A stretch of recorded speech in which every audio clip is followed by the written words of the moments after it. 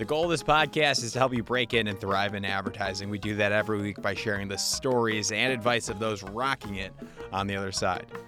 This week, we learned from Nitin Dua. Nitin is a strategy director at Mojo Supermarket.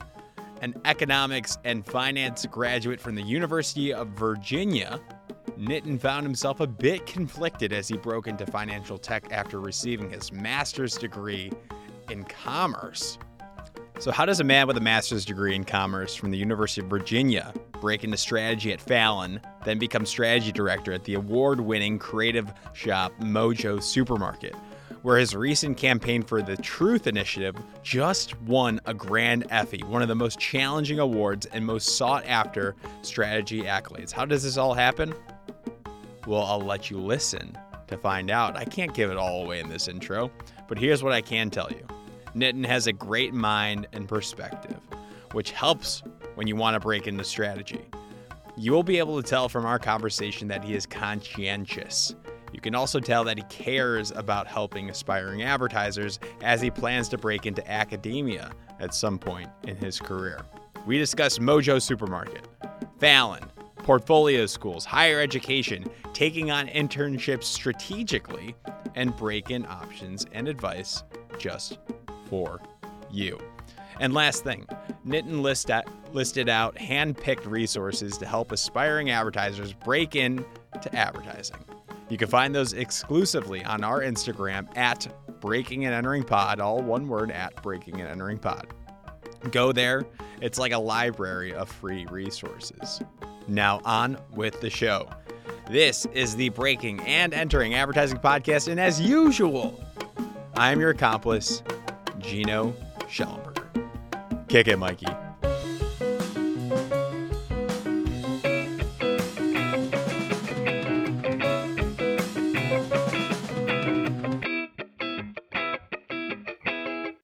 All right, ladies and gentlemen, we have Nitin Dua. Nitin Dua, welcome to the Breaking and Entering Advertising Podcast. How are you doing today? Thanks, Gino. I'm doing great. How you doing?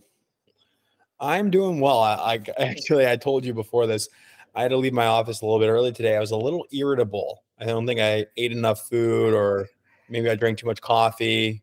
So I went home early today, at 4 o'clock, and now I'm refreshed. And that's great. I mean, you got to be refreshed. No reason to go if you're feeling irritable, right? Yeah, absolutely. So how do you go around not feeling irritable? I have to try to follow my routine as closely as possible. I'm an early riser. I got to wake up at 5:30 every morning, hit the gym, drink a lot of water, drink my coffee. And if I don't get that, I can get definitely pretty irritable. It happens. And I'm the same way. I'm an early riser as well. And routine for me is everything, but sometimes, and this is not a therapy session, we're going to talk about breaking entering. I just feel like sometimes when you're so strict with I'm so strict with my routine, I get stressed out if I need to learn to go with the flow. Yeah. I mean, I also intermittent fast. And so I have a block on my calendar at noon. I'm like, let me just quickly get a bite in because I haven't eaten in 16 hours. And then if I don't get it, I can definitely be even more irritable. And so I need to definitely let go of that just a little bit, have a little bit of flexibility, because I don't want to take that out on other people. Oh, yeah. And it happens. And it happens to all of us. So it's a good little lesson right there. But we're here to talk about you. We're here to talk about Mojo Supermarket because that's where you work. Yep. We're here to talk about what does it mean to be a strategy director, because you're a strategy director at Mojo Supermarket. Let's do it. Tell us about it. Tell us about you. Yeah, man. I'll go way back quickly because I didn't know I'd be in this industry. I didn't even know it existed when I was in college, and I was a finance major, a financial economics major. I thought I was going to be an investment banker. And when I started going on interviews, I was like, I don't like this. This doesn't feel right. I kind of made a mistake. I ended up taking a job in financial software for a little bit, the small fintech company, which was great. But before starting that job, I accidentally discovered advertising. And I realized that was a much more interesting thing to do. It was something that combined kind of my my creative brain meets the business brain. And I thought, I want to like pursue this. I took my job, but I kind of like really wanted to pursue this new thing. And I was reading all the books. I was trying to break in. I was actually having a really hard time with it. How did you wait? So you were a finance investment banker. You're bound to make a bunch of money in your life and be super busy. How did you remind me again how you found out about advertising? Yeah. So before graduating, I got a job in November of, so I did this thing. I went to school at UVA. I did 5 years and I got a bachelor's degree and a master's degree in finance. Mm-hmm.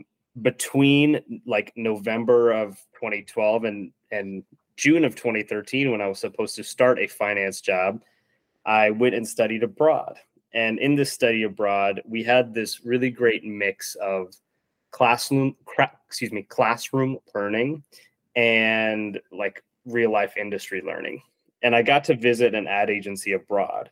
They gave us this little assignment to work on where it was, 30-minute sprint on, I think it was Mountain Dew. I don't remember the brand, but I remember just having so much fun with it that I thought like, I wonder if I can do this thing. Why were you going to an ad agency?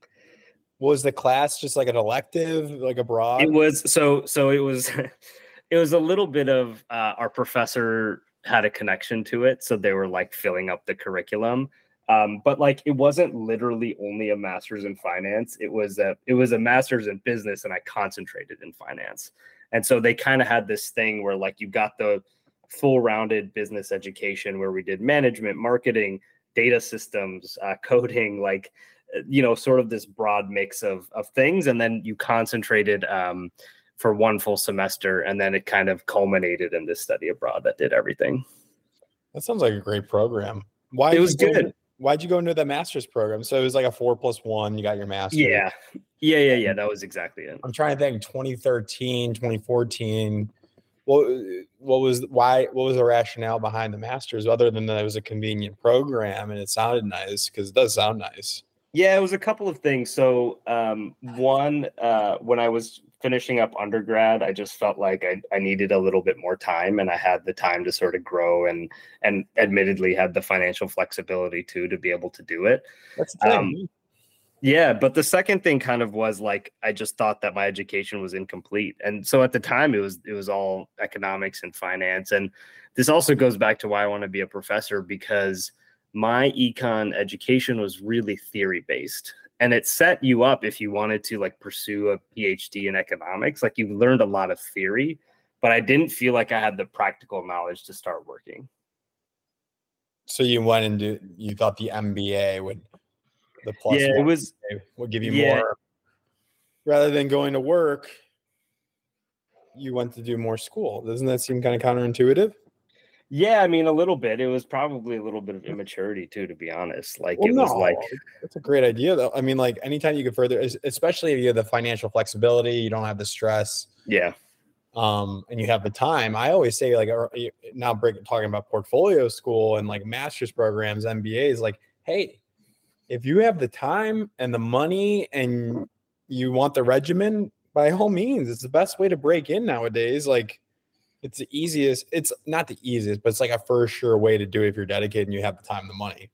Yeah, I mean, and that's the thing too, because when I had this finance job and I started in June or July of 2013, I was trying to break in the ad industry at the same time. And for literally a year, I couldn't figure it out. And part of it was on me. Like I didn't know the right things to do. I didn't know the right people. I didn't know how to set up my resume.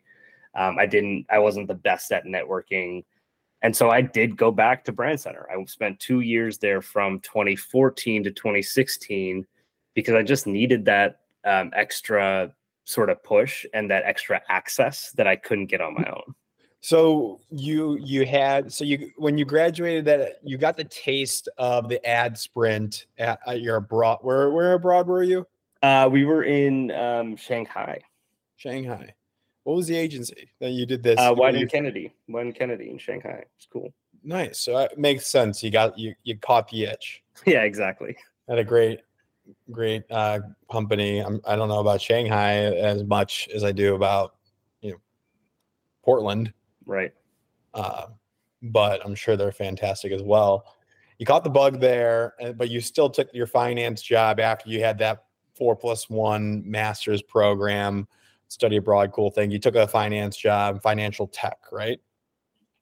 Yeah, it was a company that had a software that could help banks value their loan portfolios. And so I was kind of like the service that we sold was software plus specialists. So I was a financial specialist who understood loan banking and market and loan banking and portfolio management. So I could use the software to sort of like aid in valuation, accounting, and things like that. It was this really niche, complicated thing that I have no clue what that means, but it sounds awesome. it was okay. It's interesting. Like the purpose of the company was eventually to digitize everything I did. But it was a long time horizon. Like they had a 10-year plan to do it. So I had a lot of time to be able to grow into this thing. And if I wanted to become a manager, I could, but I kind of just felt like that job was not for me. So I decided to take this sort of advertising itch that you're talking about and make it my full-time long-term thing. Who are you telling? Like, you got your MBA, right? It wasn't an MBA. It was a MS. Yeah. You got a master's and you were finance, economics, all these years of undergrad. Who are you telling and how did they react? And you're like, well, this is all great and all. I'm probably going to get paid. I'm probably getting paid well, but I want to make ads. Yeah. How did that go over with the people you know and love? Yeah, I remember the conversation with my mom like it was yesterday. It was really interesting because she definitely was baffled. It was definitely not a career path that she understood or knew about. And it was one of those things where I already had defied them by not being doctor, lawyer, engineer. That was the household conversation. Yeah. And they weren't happy with the masters you got. Yeah. No, and it was more just it was diving into such an unknown for them that they knew, part of, I'm sure what their fear was that they didn't know how to help me with that. They didn't know anyone in this industry. They knew people in finance and accounting. They could connect me with them if I needed some help.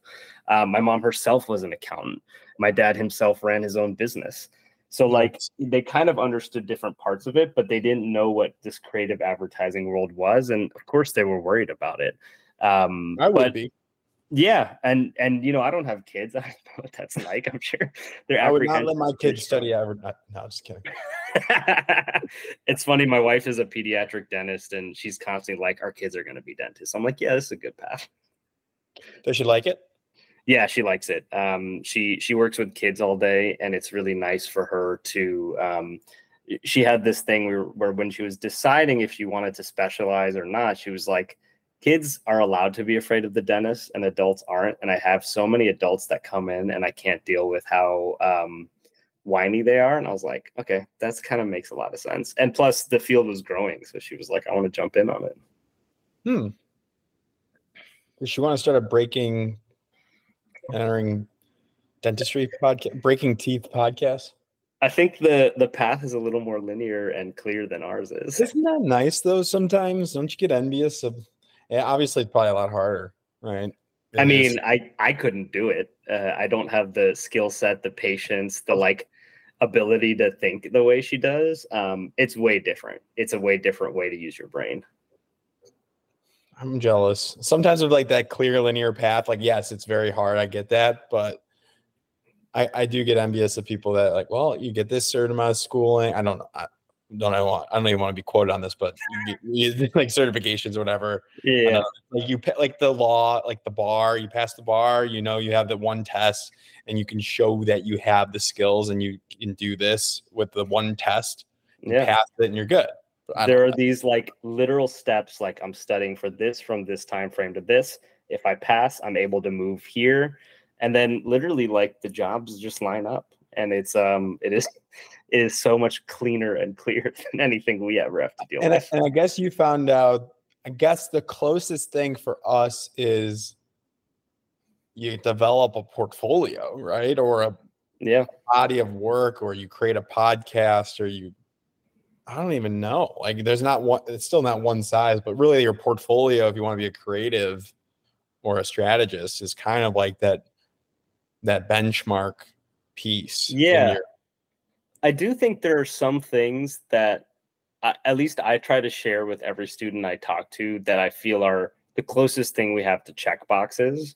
For example, I tell them like 70% of it is networking. Yeah. Especially in the non-creative side of things. Like every strategist I talk to, I'm like, I used to do this before leaving Brand Center. I would send anywhere from 10 to 30 emails to recruiters and strategists a week to try to get in front of people. My hit rate was low, but to me, it became a numbers game.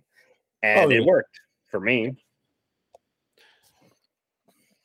What are the other check boxes? So you said 70% networking in your brain.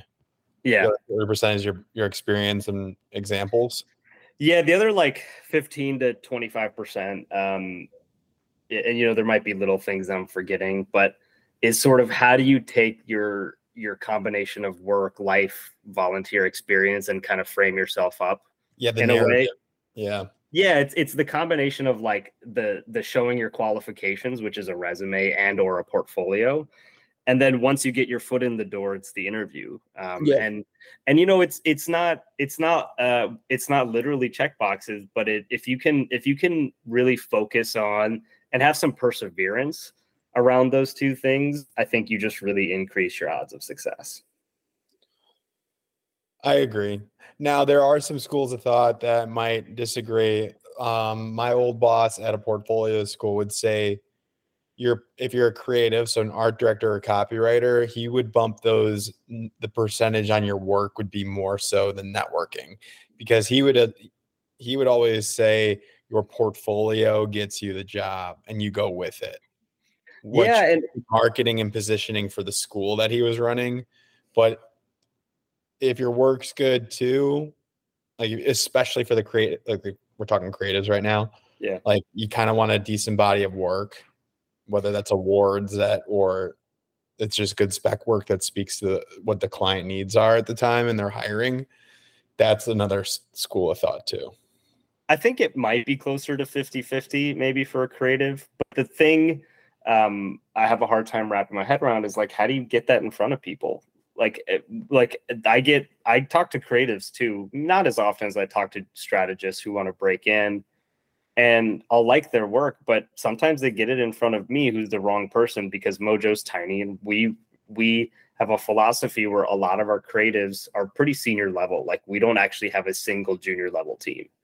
Some agencies are like that, the smaller ones that are really nimble, or newer or whatever the case may be.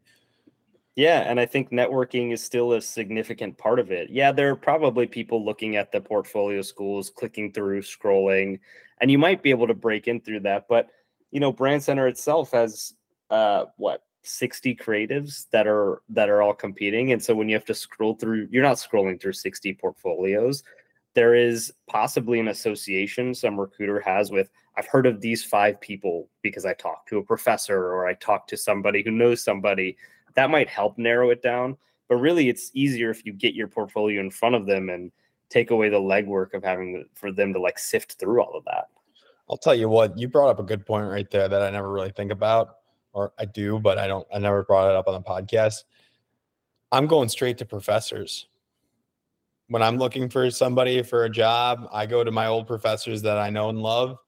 Kaylee Cantrell. I mean, I talked with, she ran strategy for the longest time. I believe she just retired recently. Yeah, she just retired, but she told us, I remember we were in her class and she said, how often professionals hit me up and ask, who do you recommend for this type of job? I mean, it happens all the time. I've done it myself where I reached out to Kaylee, or now Kevin Rothermel's there too. And I've reached out to both of them and said, who do you recommend? This is the type of person I need. Yeah. And it takes away so much legwork. We don't have the time to go through even 20 to 30, unless you're a recruiter, that's your job. But do they have the time to go through 20 a day? I don't know. Maybe around, job. I would hope so. I would hope so. The problem is flipped though, or the problem is different then, right? Like, how do you make yourself memorable in there? And that's where the work piece really, really, really matters. But even then, if you get to a recruiter, like you have a couple of layers after that, that's where the interview really matters. How you sell in what's in your portfolio really matters too. So it's not just framing it up on the site. It's like, how do you talk about it? Are you good at that? Do you understand how to really set yourself up for success? It's just a question that you have to think about. And practice too. Yeah. I agree. A lot of the interview stuff is practice. If you're getting interviews, you're in a good spot. 100% agree. But no, I like that, like getting close with professors and they like your work and you showed like that you work hard, because that's what I do and you've done it. That's a good point. So you went to VCU, back to your story, and then I want to talk about Mojo. Yeah. Because we flipped it. We're supposed to talk about advice later, but that's totally fine. I used to be very strict with my format of this podcast. Now I just go all over the place and people are very receptive of it. So you decided after your cool finance tech banking platform job that you needed to go to portfolio school because you weren't getting bites. And your family was like, okay, go ahead and do this. Maybe you're crazy. Yeah. Actually, don't do this. What did they say exactly? My mom just didn't get it. And she said, look, like, you're paying for it. And I said, yeah, it's fine. I'll figure that piece of it out. Because I think part of it was a test of how much do you really care about this? But another part of it was just like, I think she wanted me to have some skin in the game. But yeah, that was a tough conversation, but in hindsight, a very worthwhile one. So you were telling her at this time, you're like, I've been trying to get out of my current job.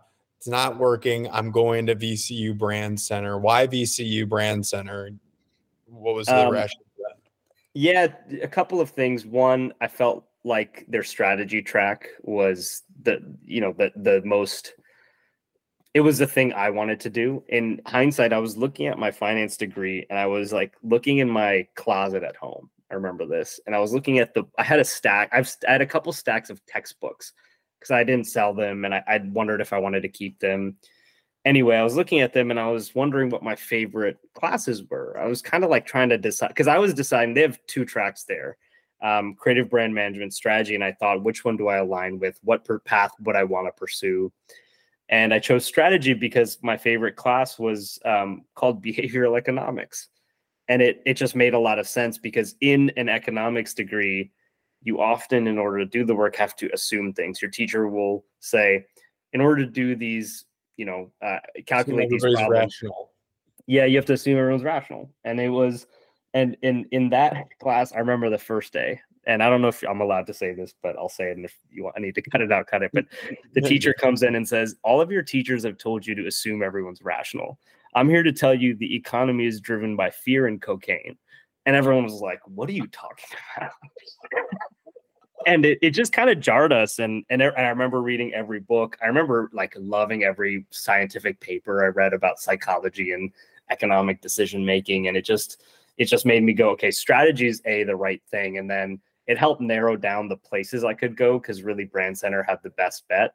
What is creative brand management? You said so you're between creative brand management and strategy.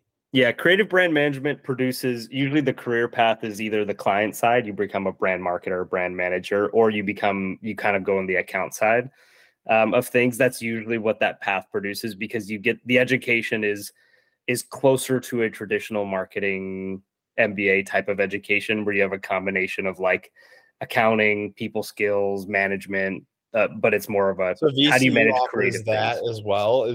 You're looking at interesting. I don't know if I would do that.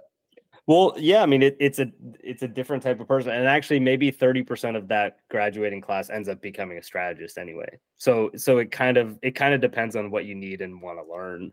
And what you want to pursue. I've heard great things about the strategy program, and it's 2 years and it's not cheap. I know that, but if you have the means to do it and you have the time, it is like I've said before, VCU, you also get the master's degree. So you have 2 master's degrees, right? Yeah. And honestly, I just thought that like it would give me the access I wanted, like the access that I couldn't get. And it did.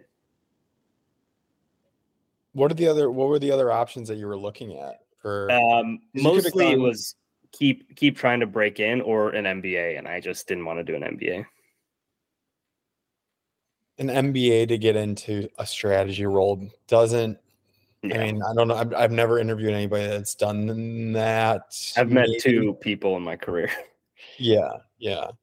I mean, there's maybe marketing master. There's IMC at Northwestern, I hear, is a good one too. Yeah. Yeah, and I think UT Austin might have a program like a master's, not an MBA, but something like it. You can They have a master's and a PhD. I know a lot of your professors, if you study undergrad advertising, which you didn't do, but I'm sure you know a lot of people.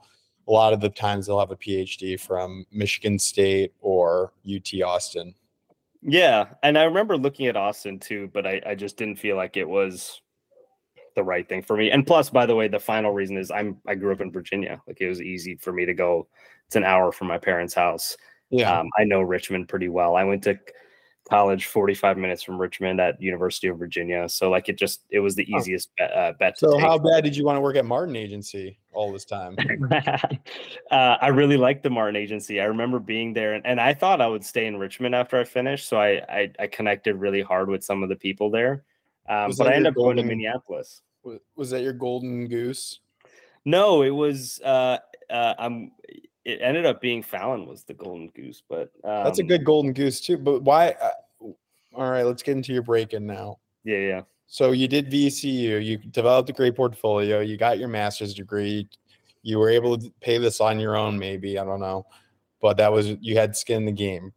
You want to prove your parents that you could do this and you made the right choice because you made a big career switch, right? Yeah. So what happens after that? You worked your tail off, and I'm sure Kaylee Cantrell gave you a shout out to some people that reached out. What happened? What happens after that?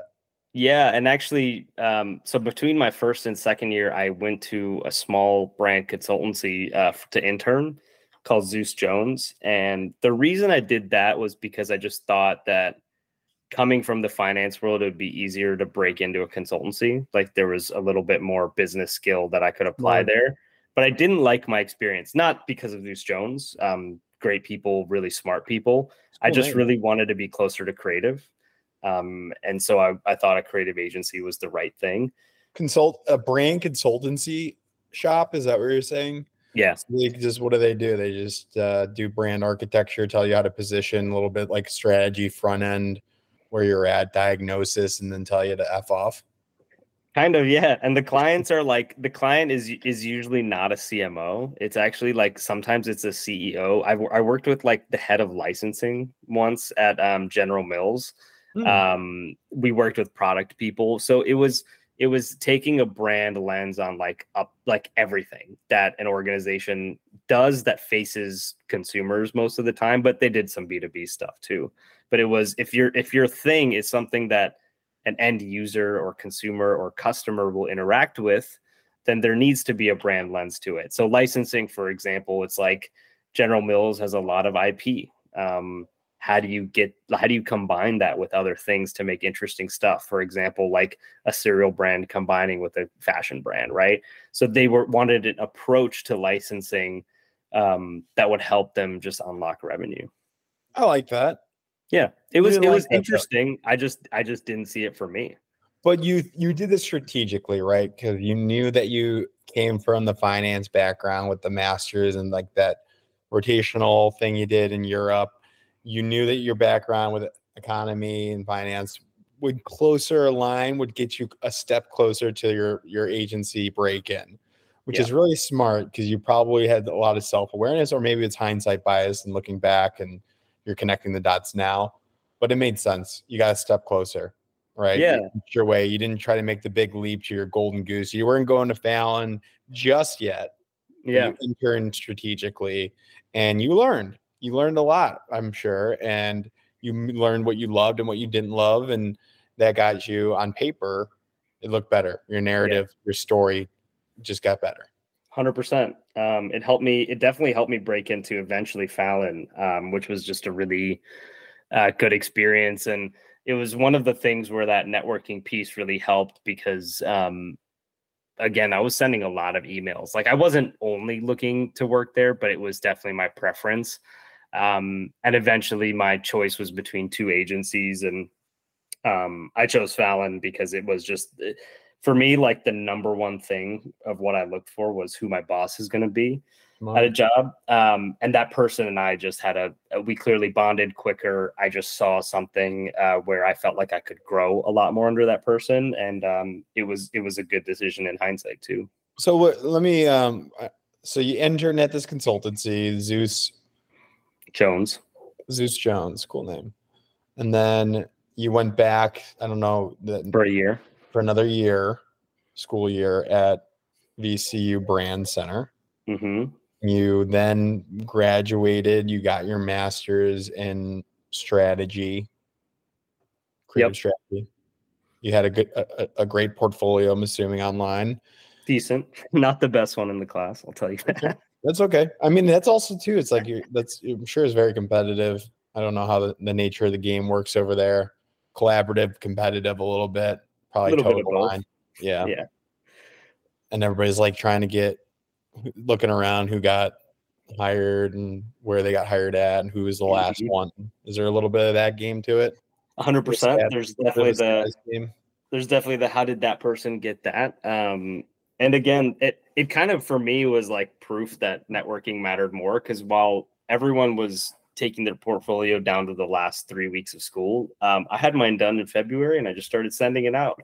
It's like, I'm just going to get in front of as many names as possible. It's not a perfect portfolio, but it showcases who I am. And I believe I'm a pretty good interviewer. And so I was like, as long as I can get my foot in the door, I know I'm going to like push my way into especially strategy, right? Like strategy is all about your way of thinking and that's tested through a conversation, I believe, and scenarios and, getting to know you. So that makes 100%. A lot of sense too. Okay. So you started early. That's another good lesson there. Like it doesn't have to be perfect for you to send it out. And you can always let people know that it's like 80% done, 90% done, or it's in a good enough spot for you to look at, right? Yeah. And, there were a couple where I was like, hey, I'm working on this brief now. Let's talk about this thing that I'm like work in progress on. And here's half the brief. And here's what I'm thinking about. I remember there was one project I was working on, threw it in, and it was incomplete. I was like, I'm sort of waffling between a few thoughts. And I talked to a strategy director and I said, this is what I'm thinking about. And he actually guided me right in that interview. I didn't take the job. I got it, but I was like, okay, I'm going to sort of use this to develop it even further. You did that in an interview? Yeah, because they asked, walk us through something you're working on or you've worked on. What agency was that? I can't even, I think it was McKinney, but don't quote me on that because I was talking to a couple places. But I just remember talking about Progresso, and it was this like project I was struggling with. And I was like, I'm thinking about this or I'm thinking about this. And yeah. And that's your thought process. That's smart. Yeah. And you got the offer there too. Yeah, I ended up not taking it because Fallon was the thing I wanted. But it was really fun it was really, because the thing is, and even now I know this, and my boss says this to me all the time. He says strategy's never done. Even if you've briefed, you could possibly improve it, provide more value to creatives, have more fun doing it. And I remember I would get my portfolio out, and then the next week I would change it. It's not like it mattered. If I changed it the next week, it didn't have to be perfect, and it didn't have to be the same as when someone saw it previously. Absolutely. Yeah, and a portfolio is constantly updated. Strategy when you're in an agency should be constantly checked on, tweaked as well. Yeah. I think. I don't know. I think so. I mean, I'm always doing it. Like I'm not a strategy. Even last week, we already have sold in a creative idea for one of our clients, and we're a week out from production. So it's just little nitpicky things. And one of our creatives said, I have a thought on how to rewrite your strategy to help sell in this one thing we're working on. And I was like, I hope it's not the whole thing. Well, it in. He said, no, it's just, there's something about it that can help us better, use your strategy as a filter for our work. And I was like, great. So then he helped me rewrite it, and I sent it to the team, and they were like, oh, this helps us better go. This idea is working. This line is working. These words are working a little bit better. Sure. And so for me, it's never done because of that. That's a little complicated for me to understand at this moment in my brain functioning power, but My listeners are probably a lot smarter than I am, so I'm sure they'll understand. That's funny. All right, let's hear Mojo Supermarket. So you broke into Fallon, dream agency, or that was your golden goose. What was it like working there? Was it everything you dreamt of? And then give me high points of the rest of your career, and we'll get to Mojo. Yeah, so I was there for 4 years. What I had in Fallon, I started as an intern, and actually I started as an analytics intern. That was another foot in the door. What? But I told it was within the strategy department. So the head of strategy was my boss. And did you turn down a full-time offer from XYZ agency? No. The other place was an internship too. It was internship. Crazy that you had to do an internship after 2 years of additional school. You have 2 masters. Sometimes you got to take the opportunity. Like it. First of all, it was one of those things where like there was a big chance a job was at the end of the tunnel. It wasn't guaranteed by any means. You can read the signs in the room. And what were those? Like, were they mentioned that we're looking to hire somebody at the end of this, or did they say it explicitly, or how did you know? It was one of those things where it was, since it was an analytics intern, there was an investment in building an analytics department. So I was actually the second person in the whole department. They had just built it. So I thought that was a good thing. They're not going to cut this after 3 months. I hope not. Yeah. And it was, they talked me through all the new business they had. And I just, part of it's a risk too. Like it wasn't guaranteed by any means, but I just felt good about it. And I thought worst case scenario, like I'll just start making phone calls to the other places that I'd already been talking to. Right. And it worked out. Yeah. How long did you intern for? Interned for 3 months. I took a full-time role as actually a strategist and analytics person. So I kind of was like, hey, I don't want to just be an analytics person. I know that's the need right now, but make me a planner too. And I'll kind of toe the line between both. One project might be as a planner. One project might be as a data analyst. And I kind of did both for a while. But I think the most important thing was over that time, I just had a really good boss who saw a lot of potential in me and helped me unlock a lot of the things in myself that I did. Like I would get to obstacles and not know how to get over them. And she just understood how me as a person and as a professional, like she saw how I could grow and sort of push me to do so along the way. She did that in 2 ways. One was kind of by giving me chances. She would put me in rooms I didn't know I was ready for, but she knew I was ready for. And just by being tough on me, like I didn't always know what I could do, what my abilities were. And she set the bar high and helped me get over that bar. Who is this person? Juliana Simon. She's now no longer at Fallon. She's at Callan, funny enough. Yep. I think I sent you her name. She's awesome. She's one of the smartest people ever. She reads a book a day, I think on average. And she just was a really good mentor to me. Shout out. She's great. I'd like to hear. What about after that? What else happens in your career? So when I left Fallon, I went to, it was actually because I moved to New York. My girlfriend became my wife, and she got a residency in Brooklyn. And so it was time to move over there. And I moved to Johannes Leonardo for a bit. I wasn't a fit there personally, in my opinion.